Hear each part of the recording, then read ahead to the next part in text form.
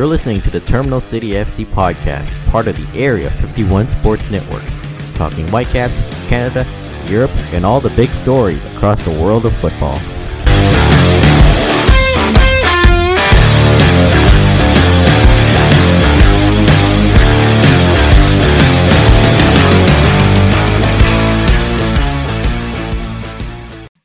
Hello, everyone. Welcome to episode 18 of the Terminal City FC podcast, part of the Area 51 Sports Network. My name is Josh Ray, and as always, I'm joined by Nathan Durek.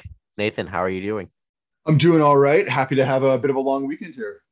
Yep, bit of a family day long weekend here in British Columbia. And, well, what do you know? Whitecap season is just over a week away.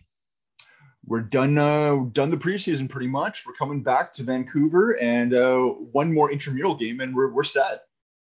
Yeah, so the preseason is pretty much over. There's a blue versus white scrimmage at BC Place, which is sold out tomorrow. And the Whitecaps, their last preseason game, was against LA Galaxy. It was a 4-2 win for the Whitecaps, and Brian White got a hat trick. Not too bad, eh? That's the sort of form that we want to see him in heading into early mid-season. But if he's there right now, let's take it. Yeah, and you better have this on pretty much the whole season. And the connection with Ryan Gauld is still gelling, even it's preseason, but it's still great to see. Yeah, it's done really good. And the thing is in that game, Gauld was only on for the first 45 minutes. Baldissimo came on afterwards just to give the kid some minutes. So White was still able to do this with only having his go-to guy for the first half of the game. Yeah, which is even better. We obviously didn't see this because they weren't really streaming the game at all. Message to the Whitecaps. But there are some clips on the Whitecaps Twitter feed, and the Whitecaps have been playing the preseason with a 3-1-4-2 formation, which is interesting because last season it was mostly a 3-4-3, but a 3-4-1-2. Again, the three at the back. There's one attacking midfielder. We got two up front, and no. One defensive midfielder, four people on the attack, and two strikers on top. Yeah, I think what this tells me first is, number one, your wingers better be absolute endurance machines. They are going to be running the length of that pitch nonstop throughout 90 minutes. I think we're going to be very, very lucky to see our wingers last an entire game. Maybe if you're young and you got a little bit of legs, like a Javane Brown. But I think that's where we're going to see a lot of fluidity when it comes to the Whitecap side. The other thing is having two at the front, I think, is interesting. I think this is Sartini really trying to get Cavallini back in the fold. Give him some minutes, give him some consistency so that he can get back up to what he believes his level of form is. Now, the other thing is, and it was kind of interesting because you were talking about some of the clips that were online there, Josh, on Twitter, is one of the Whitecaps pickups during the Super Draft, our third pick, Giovanni Aguilar. He actually scored in the last two games in California. And it's kind of funny, but if you listen closely in this last game, when he scored his goal, you can hear one of the other Whitecaps players, and there's been a few rumors that it might have been Brian White, screaming to the bench to say, sign that guy. So I think some of these players that when you and I talked about during the Super Draft, our episode, we weren't too sure about, but they seem to be making an impression. Yeah, and that's great to see. And so the 3-1-4-2 formation, just looking here from an article from Joshua Griffith, it's that Vanny's main reason is to be more offensive. And well, it's definitely offensive. That's true. That's true. And if this works throughout the entire season, you might as well stick with it. And that Ryan Gauld on the wing can really help. And having two strikers up front provides more offense. And like you said, could help Lucas Cavallini get going again. I would say that my only concerns with this is that we have a young and still relatively inexperienced goalkeeper. What that means is that our back three are going to have to be very, very intelligent. They're going to have to know when they can push up, when they can drop back, and they're going to have to really rely on that linchpin defensive midfielder position. We lost a few midfielders this year, with Mikel going to Italy and elsewhere and whatnot. So it's going to definitely give other players an opportunity to step up. You might see Owasu take a bit of some time there, but my only concern is, if they start getting some balls behind our back line, it is so unbelievably attacking. It's going to make for some exciting football, but I think we might start seeing some pretty high score lines going both ways. Yeah, and the back line has really gotta do their job and help out Thomas Sal. And let's assume that they're gonna go 3-1-4-2 formation, and let's kind of predict what the opening night starting 11 could look like against the Columbus Crew. So in goal, I'm going with the obvious Thomas Hasal. It's got to be Hasal. There's no one else. Yes, we did sign Bomber to another contract to be our backup. Yes, there's still the possibility of a goalkeeper coming in still to the Whitecaps organization at some time. But right now, it's Hasal, starter for the foreseeable future. So we got the back line. I assume that the Whitecaps are gonna want to play Tristan Blackmon on the right side. I would say more than likely, yeah. Do you think he starts? Maybe, but they could also go for Jake Nerwinski on that side because that's where he's more suited. Yeah, and you know what? As a center back, he did show promise last year. Now, again, that was having wing backs that could kind of cover him if he was needed. Playing with wings further up the pitch means that there's more responsibility. If you're going to be a center back on either side, we'll see if Nowinski has legs. The thing is he does come from a fullback position, so he does know how to cover those sides. But I go with Blackmon there because he has a lot of experience playing the right side. So at center back, you can go with Florian Youngworth. In the middle of the back line, I'm almost willing to put in Veselinovic. I would put Veselinovic on the left side, but that also works. Yeah. The one I do agree with you with putting Youngworth in the middle. He's a bit of a quarterback for that back line. He definitely has the experience, and he can kind of marshal the other two where he feels they should be. The thing is Blackmon's got that experience being in the league a number of years as well. But I agree with you with Blackmon being on the right. Veselinovic, Youngworth, I don't know.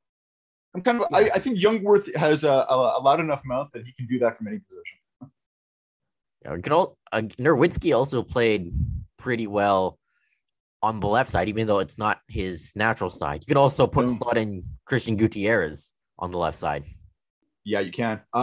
Gutierrez, I'm not too sure about Gutierrez as a center back yet. I think again, he struggled last year with injuries, so I'm willing to give him the chance, but I'm not too sure about him yet.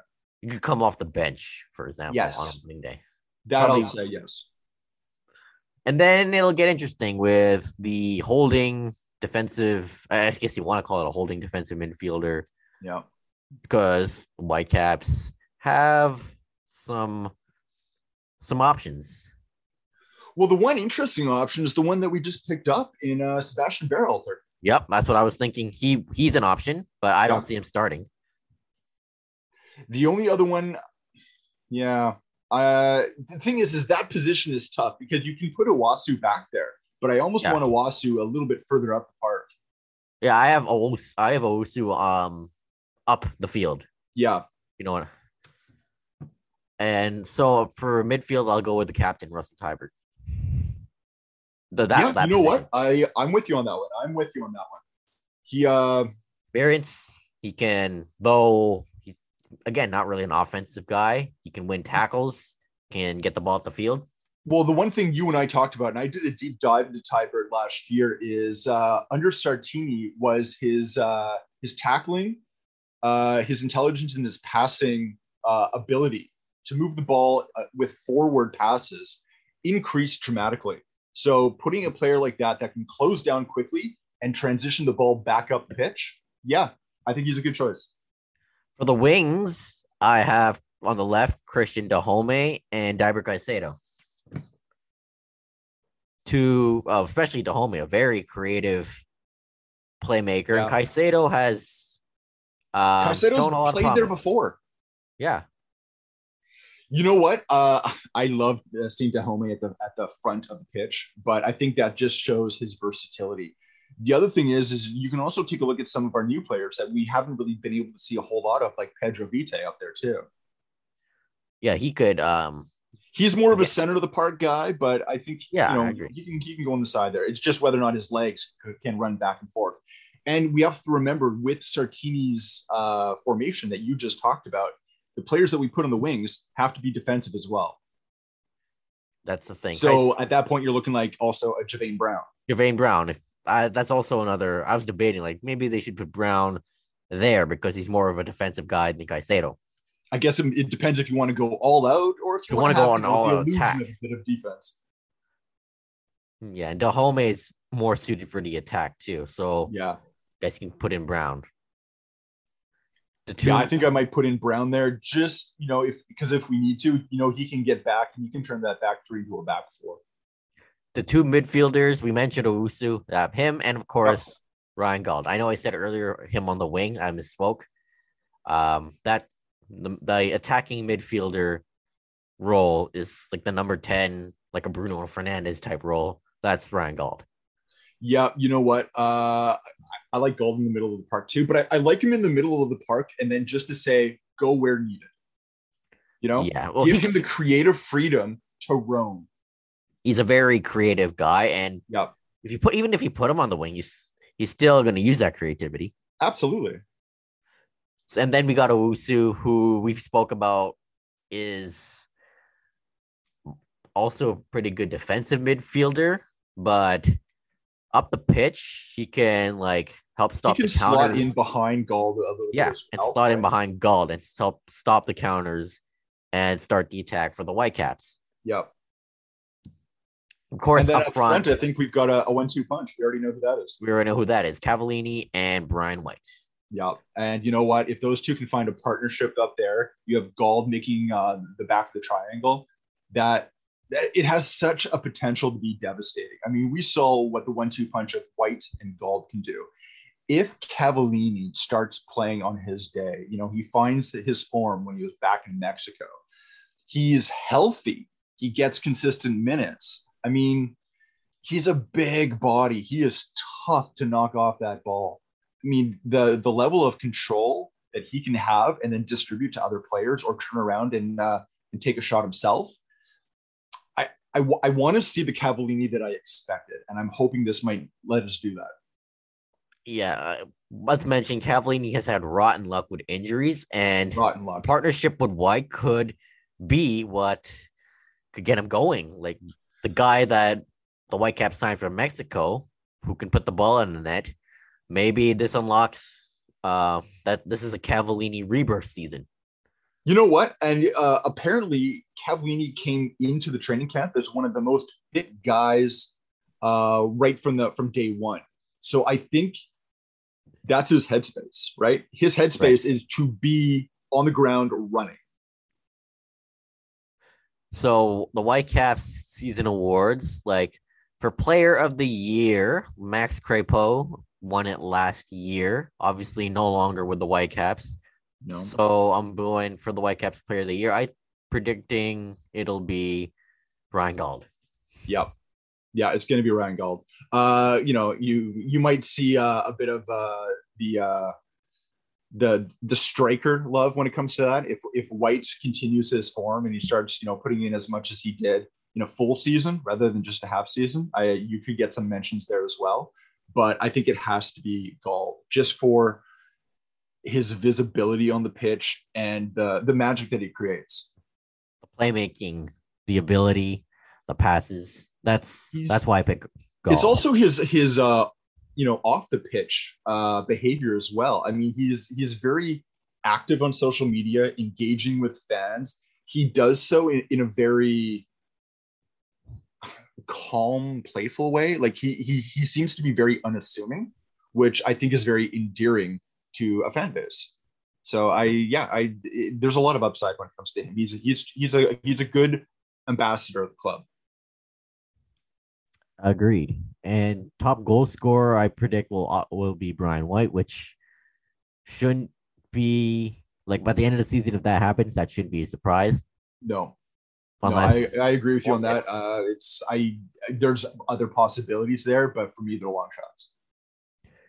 and there's also an award for most promising player. This could Oh, go. that is It was a tough It's a one. tough one. Caicedo won it last year. You know what? I'm looking at the youth of our Yeah, team, that's what that's. I right? think that's what the youth, the award is for. Like someone Yeah. young who steps up. You know what? I want it to go to like say a Pedro Vite or a Javane Brown, but Yeah, that's just what I was. because I want this team to be to not forget their defense, right? And to actually be strong defensively because they are going so far all out attack. I'm also going to throw in there that I would hope someone like a Sebastian Berhalter would step up to that role too. That's pro. I think that's who I'll go with. It's a kind of a wild card, It is. but Also, I and, mean, defensive midfielders, we don't get there's not a lot of love there, yeah, right? right. It's all about the guys who can put about the attack, but defensive If you midfielders are a need good to. defensive player, your job shouldn't be noticeable. It's kind of the way it is, right? Like you Right. should be able to do your job and people, you think back on a career, you don't think back on a moment. And I this one's a little more made up. Like the Whitecaps unsung hero, a guy who don't expect to step up a lot, but he does anyway. Another tough one I've been thinking about. I think I'll That is a go. tough one. You could go with someone like Brown or Owusu, or you could go with Owusu pretty is a much good anyone. pick. You could even go Um, with Sal if he finds his form. if he finds his form, Hassal would be there too. I'm also thinking of other players where, you know what, they might not get all the plaudits, but if they step up and do their job well, it can definitely change the dynamic of a team. And I'm thinking of a guy right now that has a bunch of experience with the Whitecaps. He's trying out a new position. If he continues his form as he did last year, I think it could be a statement year for him as well. And I'm thinking Jake Nowinski. It's a interesting pick. I'll go. You know what? It's again, we were just talking with defensemen. They're not that noticeable, but when they do their job well, that's what should happen, right? It shouldn't be noticeable. So I'm gonna go with that. Just I don't know, throw my defensive love out there. I'll go with defensive level. I'll go with Veselinovic. Good call. Yeah, because last season he made some good defensive plays too. Wasn't too noticeable, but did his job well. Yeah, absolutely. The other thing we need to and I kind of glossed over this. I wasn't thinking about, but for that back line is we also have Eric Godoy still, Yep. right? So he can slot in there. We also we haven't talked about and we'll talk about later with this fiasco with Kyle Alexander, Yeah, we'll talk to that about right? that So I soon. mean, there are other players in there that gives this team dynamism, right? Like they can switch it up. They have depth. They have opportunities. Yeah, speaking of Kyle Alexandre, he apparently been going through some visa issues over Yeah, the these last. issues go back almost back until when the Whitecaps were still playing in Salt Lake City. back last year. The visa issues stem from differences of work permits between Canada and the United States. He has a permit for the United States. He doesn't for Canada yet. Yeah, and just a few days ago, it was he was not traveling back to Vancouver. Well, he won't be traveling back to Vancouver at the end of preseason. And he's dealt with injuries last season too. So yeah. You know what? What I'm hoping that this isn't just a similar situation to what Ali Adnan had, trying to get a work permit for all of our games that were in the States, right? I don't see why that should be a problem. Alexander's from Brazil. That's where he's been kind of hanging out while he's been waiting for this whole debacle to unfold. But it's dragging on. It's been weeks.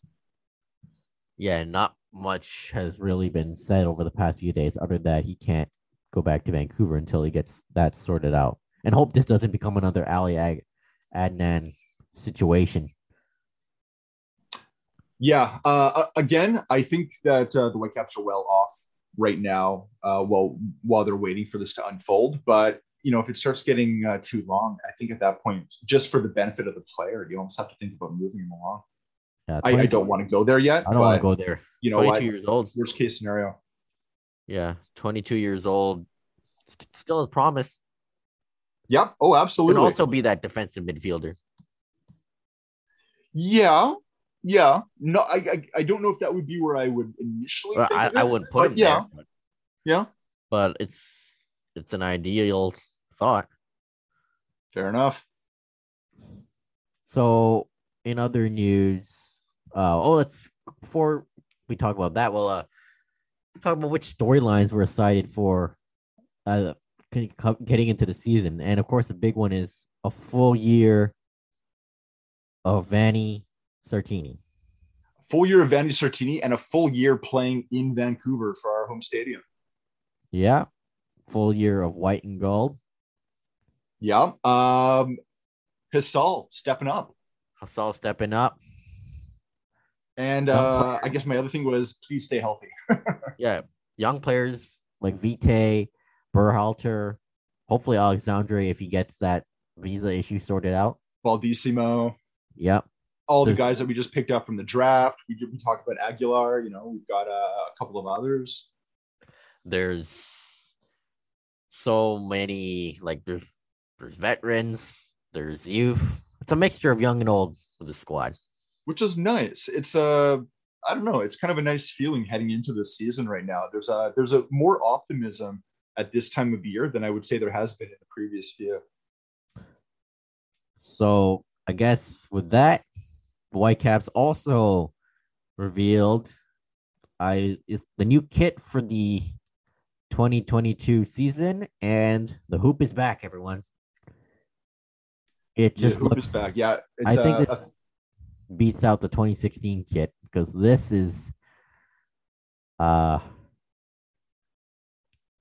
looks so nice. The hoop is back for the first time since 2010, and the new slogan is "This city, not the village anymore." It's this city. You know what? I think first of all, I love this design too. It's the hoop, but it's simple. They've gone to a much simpler color scheme. I like the dark with the white hoop, almost like a reverse retro jersey. Which I got to say, when it comes to the NHL, I hated their reverse retro jersey. So I'm pleasantly surprised to see it working for the Whitecaps. But I will say, in general, if you take a look at all the kits that have come out for MLS clubs this year, they all seem to have gone to a much sleeker, minimalist, very professional design.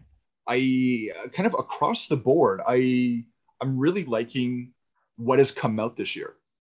Yeah, just taking a look. It's like a dark navy blue, bell in the middle, the sponsor, white with white in the middle, the white hoop collar, some white, like the white. If you remember in previous years with the hoop, is it also had a bit of a lining with red. I'm really happy that that's gone. I did not like that.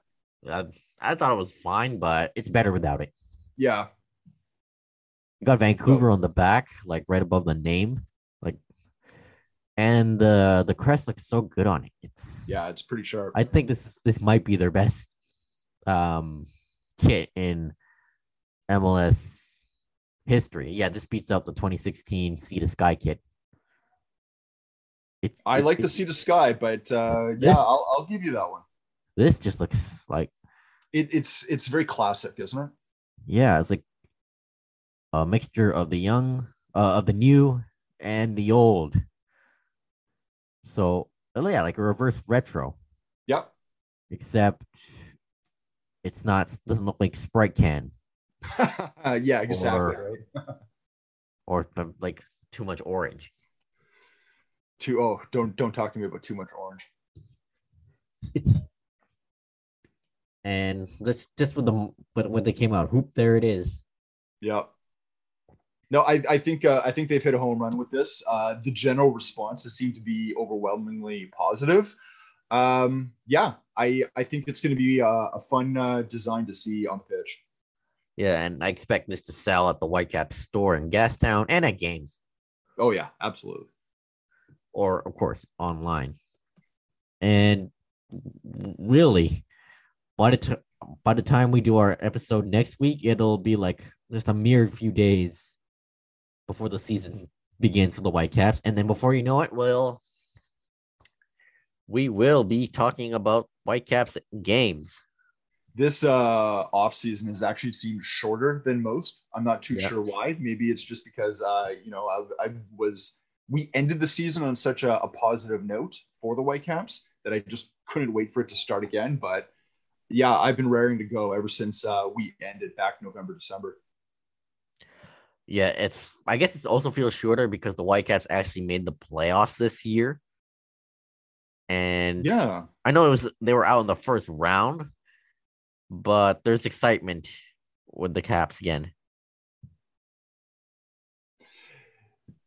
We just need to see it. I think preseason has shown they're starting off on the right foot. All right, they yes, not every team they played against was to the MLS caliber, but we stepped up in LA, played a good game to end that run. They got players that are healthy right now. We've got a lot of our players back that already kind of fit that core group of players. We talked about the difference between veteran and youth. You know what, and that's a good mix that you want to have. There are a lot of positive storylines going into game one in a week and a half, 2 weeks here. So yeah, right now I'm at the point where I just want to see I want to watch. Yeah, we're start basically getting at the going. point where we just want to watch the matches. We just want to go to BC Place and see the Whitecaps. Yeah. So obviously next week we could probably do a more deep dive on where the Whitecaps could stand in the MLS standings, but we haven't done enough research on that yet. So we'll move on to the Canadian women's national team. We're back in action against England in Middlesbrough, and it was a 1-1 draw. Yeah, this is the beginning of, I believe it's the inaugural Arnold Clark Cup. Yep. So there's a bunch of teams that are involved, Canada obviously being one of them. And yeah, we ended up going to a 1-1 draw for the first match against England.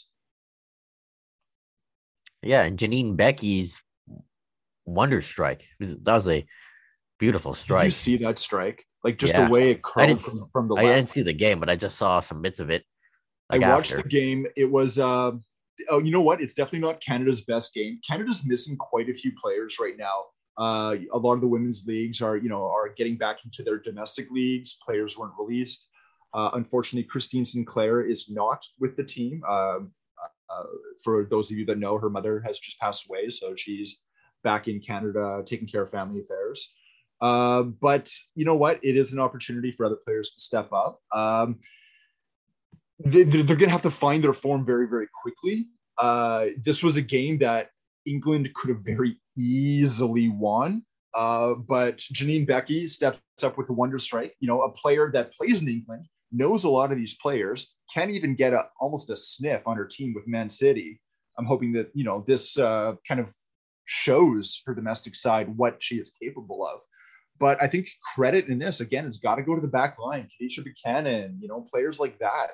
They kept Canada in the game so that, we had the opportunity to take that strike when it manifested. Yeah, totally. And the women's Canada Soccer is set to hire a head of women's professional soccer, apparently, too. Yeah, this is something that just came out earlier in the week. So it's a brand new position with Canada Soccer. Basically, it is they're going to chair a task force, right? So there's a brand new task force created, the Women's Professional Soccer Task Force, with the mandate to look for the development of a sustainable women's professional league within Canada, and to look for league operators that will follow the established minimum standards that have been set out for club licensing across the country. This is big news. It's a first step. This is a player, or not a player. This is a position that once hired is going to have a lot of groundwork to do before anything happens. We're starting from square one with this, but it's a step in the right direction.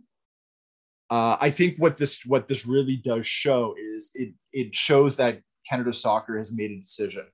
I don't think they're going to be any longer looking to put expansion teams in the NWSL in the United States, because I know that's been talked about for 5-6 years about the possibility of that. But there's never really been an interest from the NWSL of moving to Canada, even though they have agreements about what to do with Canadian players in that league. I think what this will do is this. First of all, it's a brand new professional league. It's the first of its kind that's professional in Canada for women in soccer, and it's that top tier. It gives players a pathway through amateur and development leagues, through semi-pro leagues, up to being able to represent a city in Canada at the professional level, just like, say, a player would, like Christine Sinclair in Portland, or, like all the women that we have playing in England or France or Germany, right? It's a long time coming. It's something that should have happened years ago, but let's get this done.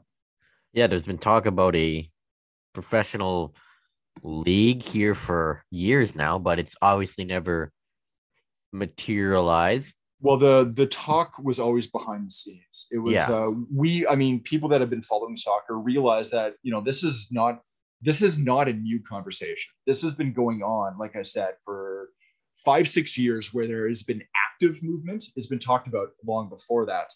But when the women won the gold medal at the last Olympics, that's where it started becoming a mainstream conversation across Canada with, the general public. Why does this not exist? If our women are winning, the top international competitions in the land, why do we not have a league that allows them to do this, every single competition that comes up? So now that conversation has reached what I believe is a critical mass, it's no longer talk. Something has to be done. Yeah, and it's another step in that direction for the growth in women's soccer in Canada by hiring a president who can lay out the roadmap to get that going. Yeah, and we got to remember that this is also in addition to the brand new League One BC, which is a semi-pro league that has a men's and a women's division. We've got semi-pro leagues for women in Ontario and Quebec. So having this, should be a Division One league, gives players in these semi-pro leagues a chance to progress even higher as well. Yeah, for sure. So on the other side, we'll head over to Europe, talk about our clubs and some Champions League action. Let's do it. But before a word from some of our sponsors coming up next. Want to start your own podcast about sports or whatever? Great. Unsure how to get started? No problem. That's what Buzzsprout is for. The Avid Discussers podcast uses Buzzsprout. It's quick and easy, and myself and thousands of other podcasters around the world use Buzzsprout. You'll get an awesome looking website, plus your show will be out on Spotify, Apple, Google, Amazon, and all other platforms. You'll also get ways to promote the show, detailed analytics and stats, and a whole lot more. But that's not all. If you sign up with a paid plan for Buzzsprout, you'll get a $20 Amazon gift card, and it would also help support this show. It's easy. Just follow the link in the show notes. Buzzsprout makes podcasting fun and easy. Start your own today. Hey, do you want to win some cash? Do you love sports betting? Then Bet99 is the place for you. It is a Canadian online betting website and app that allows you to bet on football matches or matches of any other sport. It also has an online casino. Bet99 is the official betting sponsor for the Terminal City FC podcast and the Area 51 Sports Network. Go to the Area 51 website, click betting, and sign up for a welcome offer of a 100% match up to your initial deposit of $600, as well as boosted odds for the teams that you care about the most. Bet99.com is Canada's premier place for sports betting and online casino games. Must be 19 plus to play, and please play responsibly. Okay, moving over to the other side of the Atlantic Ocean. So Chelsea played in the Club World Cup in Abu Dhabi and beat Palmeiras from Brazil 2-1 in extra time and are champions of the world. Hooray! Yep, only 3 English clubs. That's all you get from me. Yeah, 3 English clubs have won the Club World Cup. Liverpool, Manchester United, and now Chelsea. Yeah, you know what? It's a nice one to add to the cabinet. It's not the biggest trophy in the world, but it's a nice one to add. It's huge, actually, in South America, especially with Brazil. Palmeiras fans, London's not in South America. Yeah, the Palmeiras fans really wanted to win this, and that's why they look so devastated at the end. Yeah, well, I mean, Brazil and soccer, I mean, that's like religion there, right? I mean, the amount, when you take a look at a Brazilian team, you've got your state league, you've got your national league, you've got CONMEBOL, you've got the Copa Libertadores. I mean, soccer is a year-round endeavor if you're going to be playing in Brazil. So, you know, football is life. Yeah, football is life there in Brazil. It's bigger than what the NFL is to America and what hockey is to us Canadians. It is. I mean, it wasn't lost their lives over Brazilian soccer matches. Yeah, wasn't the best performance, especially in the first half where the attack looked so dull. But things got going in the second half, especially with Lukaku scoring in back-to-back games. Nice. Oh, that's a nice change. Yeah, it's a big game too. And people say, "Oh, Lukaku doesn't score in big games." There we go. He scored in the semifinal and in the final, the Club World Cup. There you go. Again, not the biggest competition, but it's still pretty big. Yep. You have to win the Champions League to enter this. And in the second half, there was a Thiago Silva handball, a clear handball. Palmeiras scored on the penalty. Chelsea, at times they look slow, especially after the tying goal. But then Kai Havertz scores a penalty. I thought they would give that to Lukaku, to Timo Werner, but apparently Kai Havertz can do penalties too. And he nailed it. And that's 2 big goals, the Champions League winner and the Club World Cup winner. So I guess he's got some clutch in his DNA. And Chelsea have pretty much won every major trophy in England and in Europe. So, in other words, Chelsea have completed football. But there's one player in particular who has, and that's the captain, Cesar Azpilicueta. And most Chelsea fans didn't think much of him when he came in 2012. He only came for £8 million or something from Marseille. The change you find in the bottom of your pocket for when it comes to football. Yep. And he was never highly touted. One of the best Premier League defenders in the game, in or like one of the best European defenders, but he always was underrated. He's got the leadership skills.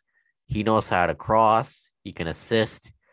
He can make great defensive plays, especially at the last minute. And he has won the Premier League twice, the FA Cup, a League Cup, Champions League, the Europa League twice, and now the Club World Cup and the Super Cup. So I guess he is one of the most decorated players in Chelsea's history and is already establishing himself as a legend at this club. And his contract's running out this year. So they need very quietly as a legend too. Like when you talk about his history, about how he's, it's been always kind of been there. He's been a fixture. He's played, but you know what? Good on him. He's always showed up in these types of games. He's always delivered, and he's been consistently a good defender. Again, not like world class or anything, but he's becoming a legend because he's won pretty much everything. I know it's a team sport, but he's been at the club for 10 years now, almost 10 years, and has made his way to become captain, and he's captained the team to some big trophies. And I have a feeling he wants to stay. Like, he loves the club. He always talks about the love for Chelsea fans. He's kissed the badge many times. And I haven't seen that much of a decline. I'm open to giving him another year and maybe another year to win the Premier League title before, I guess, he leaves. And another player who's, speaking of defenders, Thiago Silva was the player of the tournament. Another defensive performance, 2 defensive performances that were really good. And I can't think of any player, like in any sport that I followed, at least considering the teams I watch, who has come to a team at the end of, like, near the end of his career, but has been such a consistent performer and is like adored by the fans. Thiago Silva happen a lot in other sports. So yeah, I'm trying like, to think. I'm trying to think like hockey. No, I can't think of anyone. You could probably say Yager. Well, I mean, who knows? I mean, Yager just turned 50. He's going to just turn 50 until he's 75. So you could also say, oh, Brady with the Bucks. I mean, I guess that's an obvious pick. He won them the Super Bowl. Yeah, I mean, but in other like football clubs, I can't really think of, even when, I mean, Chelsea have signed aging veterans, like players who used to be good before, like Samuel Eto'o, but he was way past his prime. But Thiago Silva, I didn't think much. Like, oh, he's past his prime. Is defensive depth. He's 36. He'll probably just stay here for a year. But no, he's become Chelsea's probably their best defender over the past couple seasons. And just putting in these world-class performances and shows no signs of slowing down. No, and he's staying for another year too. A number of players that are playing into their late 30s and even hitting that magic 40 number. I don't know if it's changes in sports science, changes in how players are managed, but it's not as unusual as it once was. Yeah. I mean, most players, Thiago Silva's age, like John Terry left the club at 36 and went to play for Aston Villa, who were in the championship. And most players at that age, they go out to play in like the MLS. Yeah, I mean, that kind of was the going league for a long time, especially with the larger DP contracts. You kind of get your payday for 1 or 2 years and then retire relatively well off. Now, I think players are starting to look at other places within Europe, whether it's dropping down a league, moving to maybe a less recognizable team within their own league. I mean, I think players have options of what they want to do, and I think they're showing that they still have an ability to contribute at that level of their career. And I'm just seeing on r/soccer on Reddit, Barcelona have offered Azpilicueta a 2-year deal to extend to a further season, but he hasn't made a decision yet. Well, Barcelona is also looking for cheap deals right now too. Yeah, so and they getting a could player pretty on a much sign free, him for there you free. go. But if this is the end for Azpilicueta, even if he loses this year, he's gone down in history to become He's got to stay for one more year just to get his testimonial, right? Right, and he deserves another Premier League. Same with Thiago Silva. And you know what? I will not deny you that. I'm just hoping it doesn't happen. And of course, some weird magic happens. And you know what? Well, it's our due. It's our due. I mean, we're due too. It's been 5 years, and for Roman Abramovich, that's not acceptable. So Chelsea have Crystal Palace. Don't talk to me about 5 years. Yeah, Crystal Palace and Lille in the Champions League are up next, and one of Chelsea's loanees, Conor Gallagher, is leading Palace in scoring. Apparently, yeah. Well, I'll talk about him in a few minutes, but Palace are 13th in the Premier League table, and they haven't won any of their last 5 games. The last 2 games have been draws. Kind of struggling a bit. Have Patrick Vieira as their manager, but Chelsea should get back in the Premier League groove. And yeah, you could say, easy win, but there's no easy wins in the Premier League or any sport. Yeah, there's no such thing as an easy win. Palace has always been a team. I guess when you look at various London-based clubs, they're one of the teams that's always kind of struggled. They don't get the headlines as, say, an Arsenal, a Tottenham, a Chelsea. Or even say even West Ham. Yeah, they don't. I mean, their players. They try to build good teams with what they have available as their resources. That's always been a little bit difficult for them as well. But the thing is they have been consistently a Premier League club. They are a mid to bottom mid. Yeah. They fought with relegation over the past few years, but they've managed to avoid the drop. They do it. I mean, you can compare them to, say, Fulham, who, in a similar situation, but they have been relegated. Crystal Palace has always been able to stay up. Which is, Fulham is Chelsea's geographical rival, but it hasn't been a rivalry in 50 years. No. A lot of those rivalries, especially when you have promotion and relegation within clubs, it's sometimes interesting how enduring they can be. But Crystal Palace, I never expect them to go down. I always expect them to. I always expect them to be 10th to 15th. Yeah, exactly. Right. So, yeah, I don't know. And then there's Lille in the Champions League. First leg at Stamford Bridge. We all know about Lille and Jonathan David. Yep. They won their last match against Montpellier, 1-0, and they're playing Metz today. And Lille's 10th in Ligue 1. Yeah, they're struggling this year a little bit. They're struggling this year, but Chelsea are the favorites, and I expect them to get the win or at least the draw, but I want the win against Lille. And I want guys like Lukaku to start scoring again. Well, he scored in the Club World Cup, but he needs to do it in all competitions.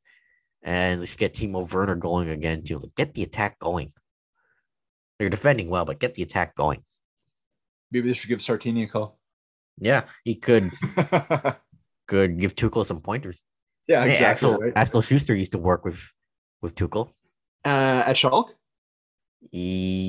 I believe so, because I saw an old that's where he was, right? I believe so, because I saw an old picture of Schuster in Germany, and who was with him? A young Thomas Tuchel. Really? That's interesting. Yeah, Max sent me that a while back. That's pretty cool. And I think it was with it was not with Schalke, it was with Mainz. Oh, okay. And Tuchel was the manager there for a number of years. Yeah, in that photo, I could barely recognize Tuchel. Well, he would have been a baby almost. Yeah, he would have been much young. He was much younger. Yeah.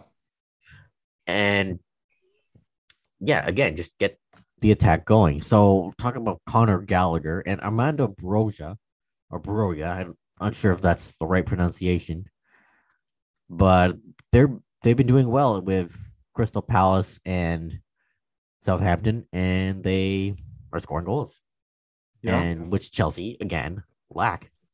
Go, and the hope is to put them in the first team next season. Though Gallagher is more likely because a partnership with Gallagher and Mount could really boost the attack, boost the creativity. Also, bringing in Declan Rice could help the midfield.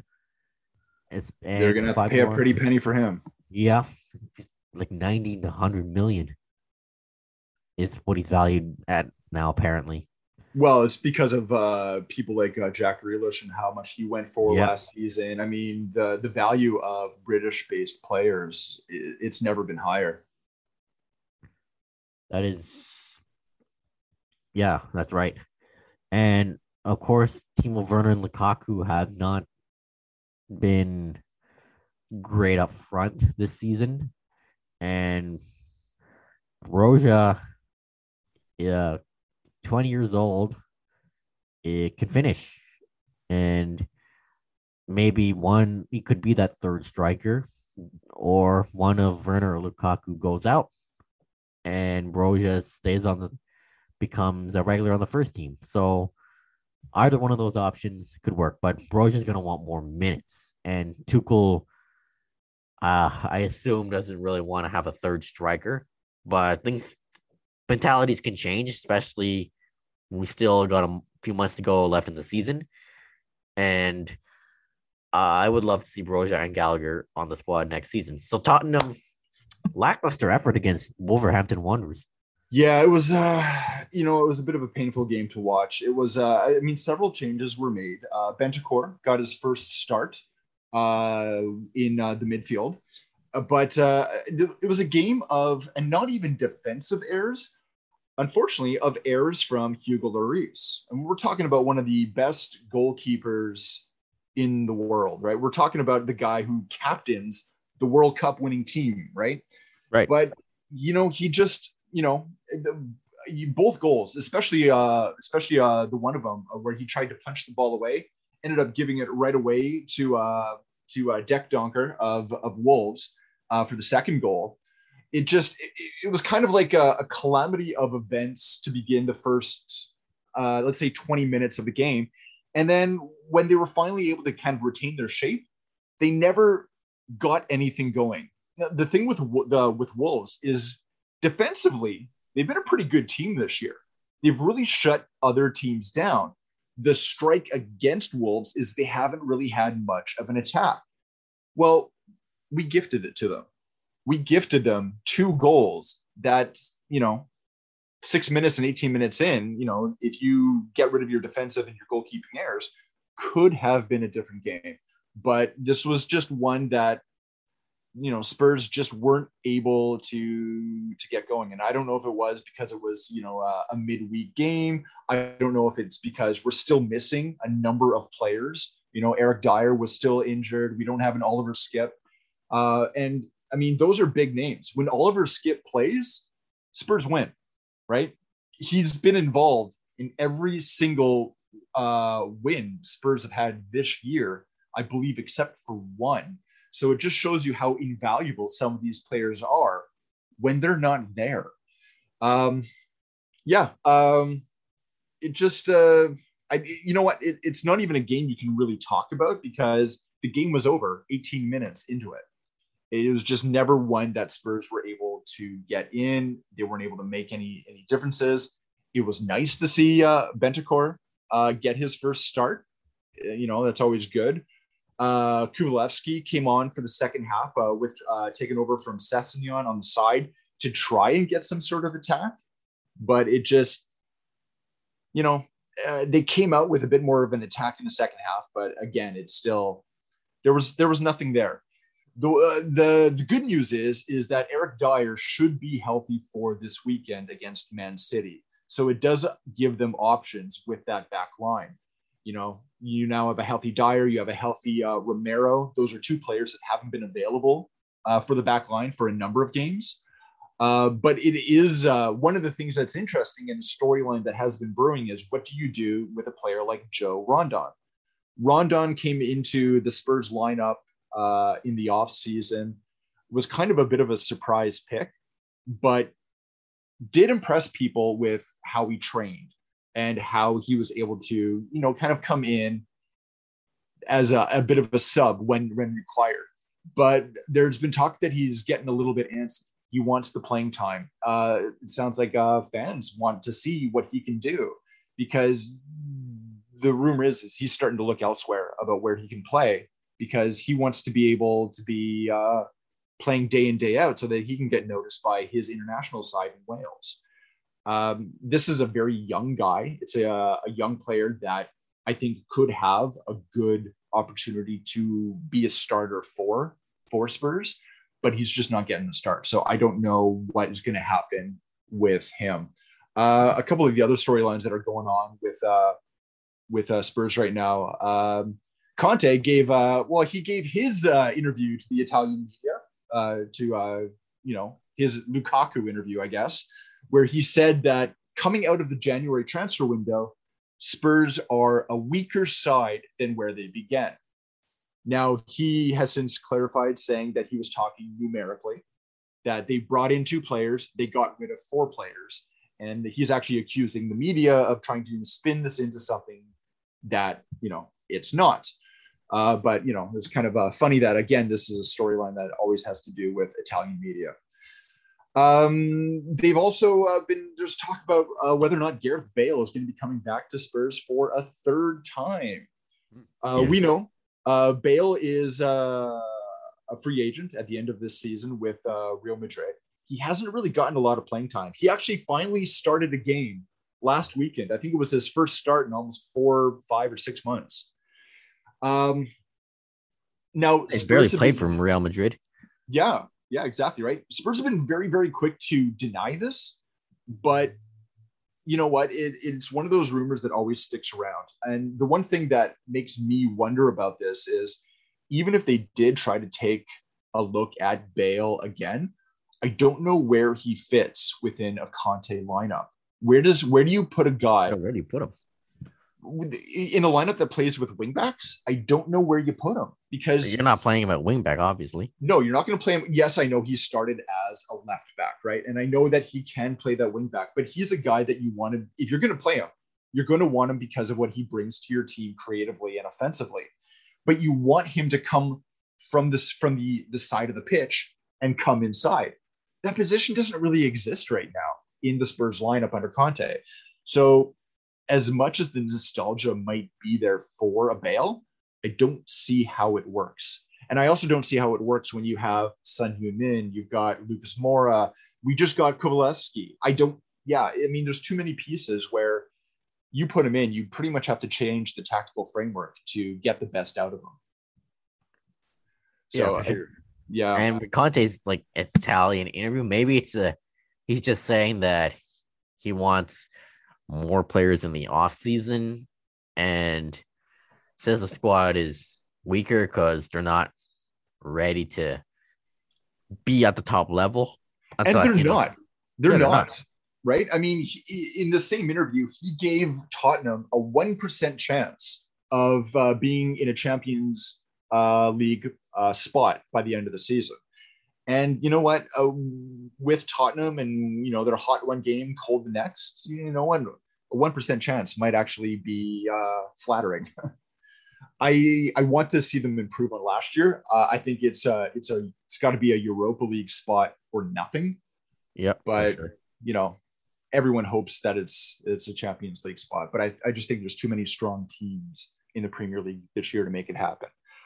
Going back to Real Madrid news, if we remember a couple of years ago, that's when Tottenham bought Sergio Reguilon to be their left back or left wing back. And you know what? He's quickly become a fan favorite. He's done really, really well in that position. But he came with a buyback clause. Tottenham, this is not something that Tottenham normally does. They don't put buyback clauses in players that leave or in players that come to the club. And this is something that could come back to bite Tottenham in the ass because Carlo Ancelotti has been telling the Real Madrid board he wants Reguilon back. Now, the buyback clause was only good for 2 years, which means it has to be used this summer or it expires. If it is used, Tottenham will make a profit off Sergio Reguilon. They'll make about 15 million pounds, I believe. But this is not a player that Tottenham wants to leave. And it's not a position that they want to have to go back and try and refill, just finding the solution to it 2 years ago. I don't know. I mean, right now, unfortunately, this is kind of out of Tottenham's hands. The buyback clause exists. If Real Madrid wants to exercise it this summer, they are more than welcome to do so. I think it's going to fall on the player. What does Reguilon want to do? Where does he want to play, and where does he feel the most at home? Tottenham has been trying very heavily to make Tottenham Hotspur Way feel like home to Reguilon, but I would not be surprised if the offer comes if he is not wooed back to Real Madrid. Culturally, it's a home base for him. It's the same as his first language. It's where he played his younger at the younger stage of his career.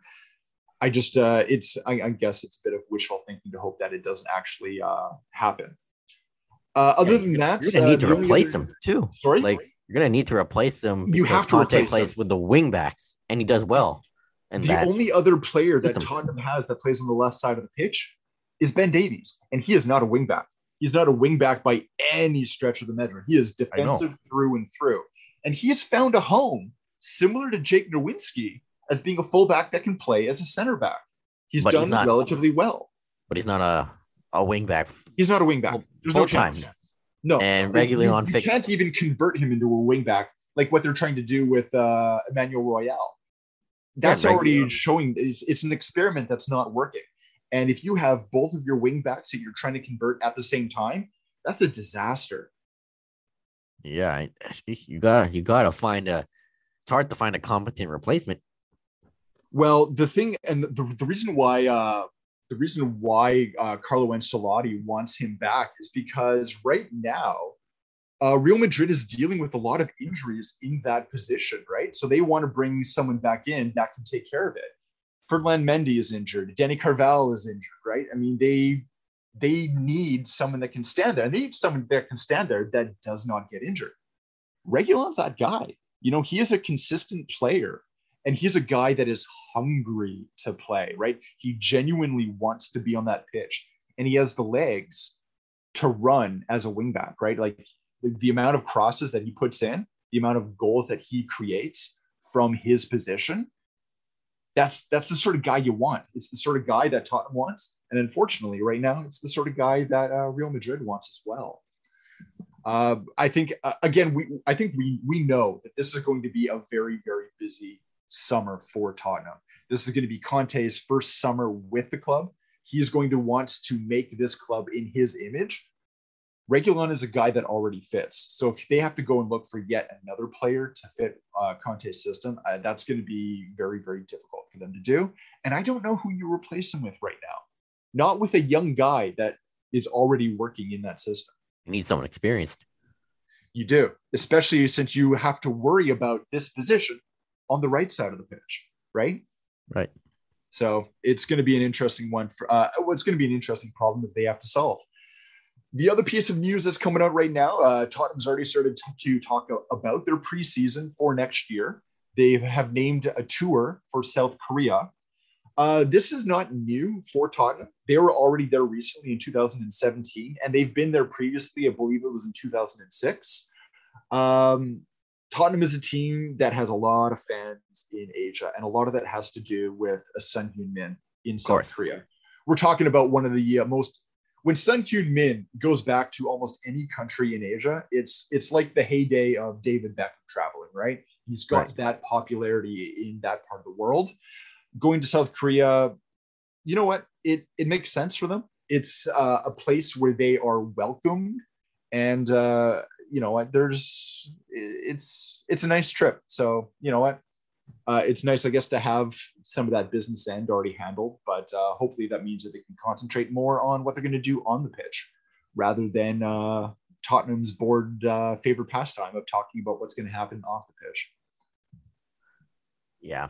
I mean, it's obvious that, Son Heung-min is basically a rock star in South Korea. Oh, he is. Well, the thing, like, if you remember back, like in South Korea, you have a mandatory 2 years military service. Yep. When Son Heung-min's time was coming up, there were tens of thousands of people that offered to take his place.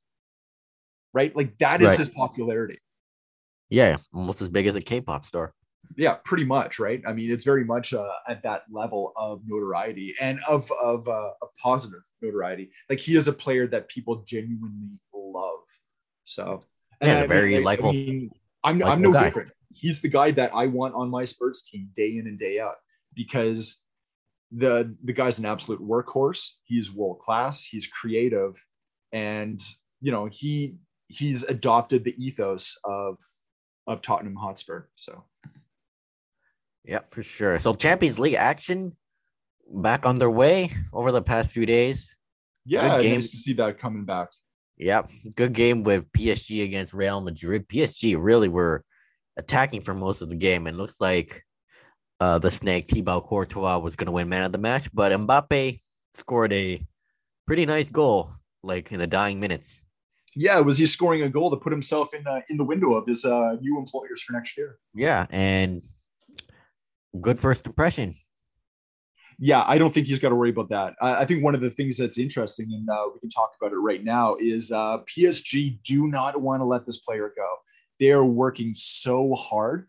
Rumor is that they're actually readying a contract that could be almost up to £1 million a week to keep Mbappe. Yeah. It would be the richest contract in the history of football, is what they're talking. And that's just the base salary. That's not including bonuses. So, I mean, I don't know. I don't know if it's enough to keep him, but I don't know. But Mbappe can do whatever he wants in this offseason. Let's put it that way. Yeah, Real Madrid's his dream club, and scores against. I feel like it's inevitable that he's going to go there, and he scored against his future employers. And like PSG, they want to do everything they want to do to keep him. They should have been. They've had the last 2 years to do that. Yeah, and I mean, they have tried at different points of Mbappe's contract to get him to sign an extension or to sign a brand new contract. But Mbappe has always just said, I'm going to wait till the summer. I'm going to wait till the summer. So, he's being allowed to become the controller of his own destiny. So I think it'll be an interesting storyline for this. I think he's definitely pretty much gone to Madrid. I hate to say it, I do too. I don't know. I have a bit of a love-hate relationship when it comes to Real Madrid, but I mean, they're a good team that does, in my mind, better business than their rivals with Barcelona. Of course. So, bro, yeah, and Barcelona in the Europa League. Yeah, who would have thought? Would have thought 5 years ago. Well, you know what? I think they're going to take it seriously. I think, there's still the expectation of Barcelona fans that you have to win something every single year. And I think the trivial manner of being absolutely broke doesn't matter. And trophies are pretty much everything for Barcelona. Yeah, they are, right? If you're not winning trophies, you're what are you doing? Be, chased out by pitchforks and torches. Yeah, and Liverpool and Inter played a good match. It was very first half, Liverpool were controlling the play. Second half, it was Inter, but Virgil van Dijk showed why he's one of the best defenders in the world. Made some good defensive plays. I believe got the assist on the second goal, which was scored by Mo Salah, and Roberto Firmino scored the first one off a corner. You know what? This wasn't a cakewalk for Liverpool either, right? It wasn't. I mean, it was a game they had to work for. But the interesting thing is, if you look at the media before this game, they were writing off Inter as they were going to get absolutely slaughtered, right? Like they were talking about the differences between the Premier League and Serie A. Yeah. Inter is a team that can't play. They do great domestically. They can't play on the European stage. I don't see Italy as this, farmers league that other people seem to look at them as. Some teams, Yes, but not all. They're not playing at the highest levels, but you know what? Don't expect to win just by going into their stadium, right? Yeah, and Inter played well for They did. like good 60-70% of the game. Did a lot better than I thought. Yeah. Good play to them. Last year they had a great season, but yeah, it's there's no such thing as an easy game, especially at this level of the Champions League. I mean, we're basically a hair away from the quarterfinals already. The teams that are here deserve to be here. And Man City absolutely slaughtered Sporting. It was I'm not surprised. I'm not surprised they won, but it should have been. I didn't expect it to be like 5-0 after the first leg. Yeah, I mean, Man City is just, they're such a dominant team. And I know Guardiola always talks about other teams and he's gracious to other teams. Even now he's saying that the Premier League is not over and that Liverpool, will still be challenging. I mean, to me, right now, there's no more dominant team than Man City. Yeah. And that goes for the world. Yeah, there's just, even without a natural striker, they're so dominant.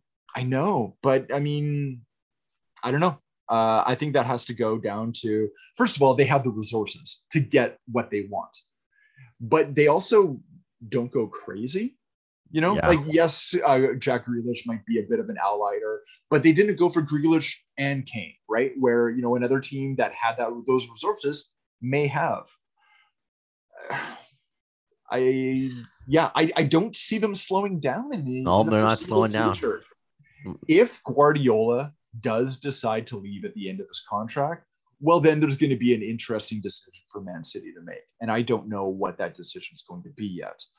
But as long as they keep Guardiola, they have the individual that is the face of that club, right? And he forms it to his will. Yeah, and he's a tactical visionary, and he wants to build the best squad. It's gonna be interesting if he does leave. But Man City, they've got a great midfield, great wingers, and that's pretty much the reason why their attack is so good, even without a natural striker. Yeah, absolutely. And then for Bayern, their undefeated Champions League streak ends with a draw against RB Salzburg. But Davies is back for them after recovering from myocarditis. Yeah, he has started training with them again. And he's getting back into contention. This is really, really good because earlier Nagelsmann, who manages and coaches over there, had said they actually expected Davies not to come back for the rest of this entire season, right? Myocarditis is nothing that you want to take lightly. And to the credit of the team, they weren't taking it lightly. They were going to give Davies whatever time he needed to recover 100%. I think taking the pressure off of him probably helps in that situation. Totally. And myocarditis, though it's rare, but it's something that should be taken seriously. It is. And I mean, this is also coming off. It's one of the lingering effects of when he was suffering from COVID-19. Yeah, we know that it is one of the kind of lingering effects that can the rare effect, but yeah, but it does happen. I mean, I take a look at my own team when it comes to the NHL and the Oilers. They had two players that ended up with it, so it can happen. But just to give you an idea of how much better Bayern is when Alphonso Davies is in the lineup, their goals per game is better. Their goals against is better. Their win percentage with Davies is over 83%. Without Davies, it's 71, right? Yeah. I mean, he does make that team consistently better. And also, he's just entertaining to watch, right? Like, he's just fun to watch. Yeah, and speedy, left back, makes some good passes and crosses. Very smart player too. And Very smart player. Bayern's And attack is a to have lot. that level of intelligence at that young, it's. I mean, I say Davies is young, but I mean he's been playing as a professional for years already. But in my mind, he's still that that 16-year-old boy putting on the Whitecaps shirt. Yep.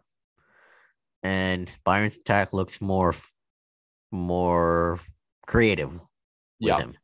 yeah. And I think some of these weird anomalous games that they've had in the past couple of weeks, those are going to go away now that they have a bit more stability. And before we wrap up some news here. Canada's World Cup qualifying match against Jamaica on March 27th will be in Toronto. Well, of course, yeah. Vancouver got snubbed again. We always hope, and we get our hopes up. One day they will come back, but I will not promise that. And BC Place got a new turf too. Yeah, they did. And also, we should talk about Premier John Horgan of the province has said that Vancouver is again back in the running to be a host city for the 2026 World Cup. That we're not guaranteed, but he did say that certain guarantees were given, and Vancouver has again put their name forward as being a host city.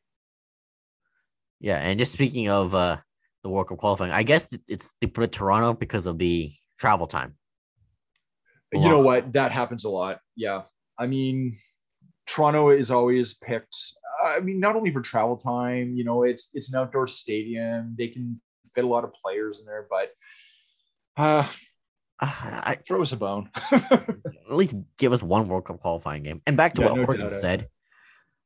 I mean, the tourism industry has really taken a hit over the past 2 years, and that could really boost up the tourism industry again. Yeah. Plus, it would be a very, very short trip for Javane Brown, who plays for Jamaica. Oh, yeah, that too.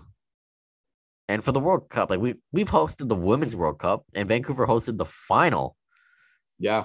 And why can't we host the Men's World Cup as well? Yeah. And you know what? It was a brilliant spectacle. It was a great show when the Women's World Cup was hosted in Canada, and also, like you said, the final in BC.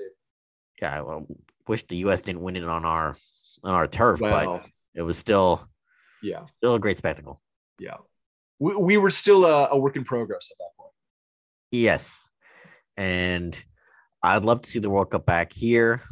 Great for the tourism industry, great for us like media people, more opportunities, and great for the fans too. Great for the fans. I think that's what it comes down to. You would sell out BC Place in a heartbeat.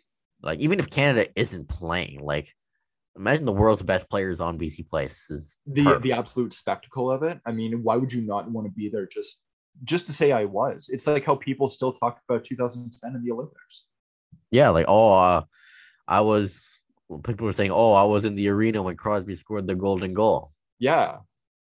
I wasn't. I was across. I wasn't. I was here. I heard it.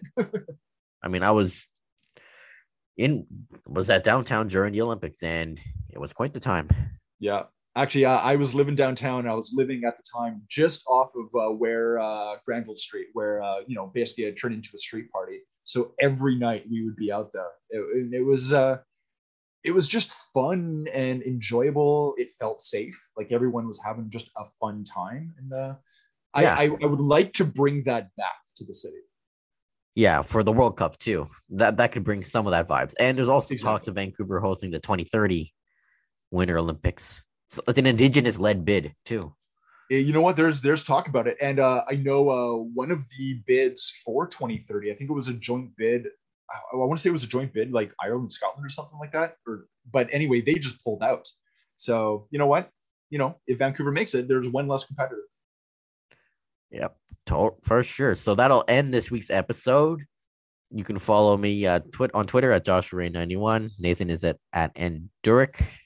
Terminal City FC is the Twitter handle. Same for Instagram and Facebook. Hope you enjoyed this week's episode, and hope you check out the rest of the Area 51 podcast. It's been great. Hope you enjoyed the show. Tell us what we're doing right. Tell us what we're doing wrong. So, Nathan, any final thoughts? Not right now. I'm just waiting for the ball to drop for the first Whitecaps game. Yep. Can't wait to talk some Whitecaps for the rest of the spring, summer, and hopefully deep into the fall too. Absolutely. So that concludes this week's episode. See you next year. We'll hope you'll tune in next week. Peace out. Take care.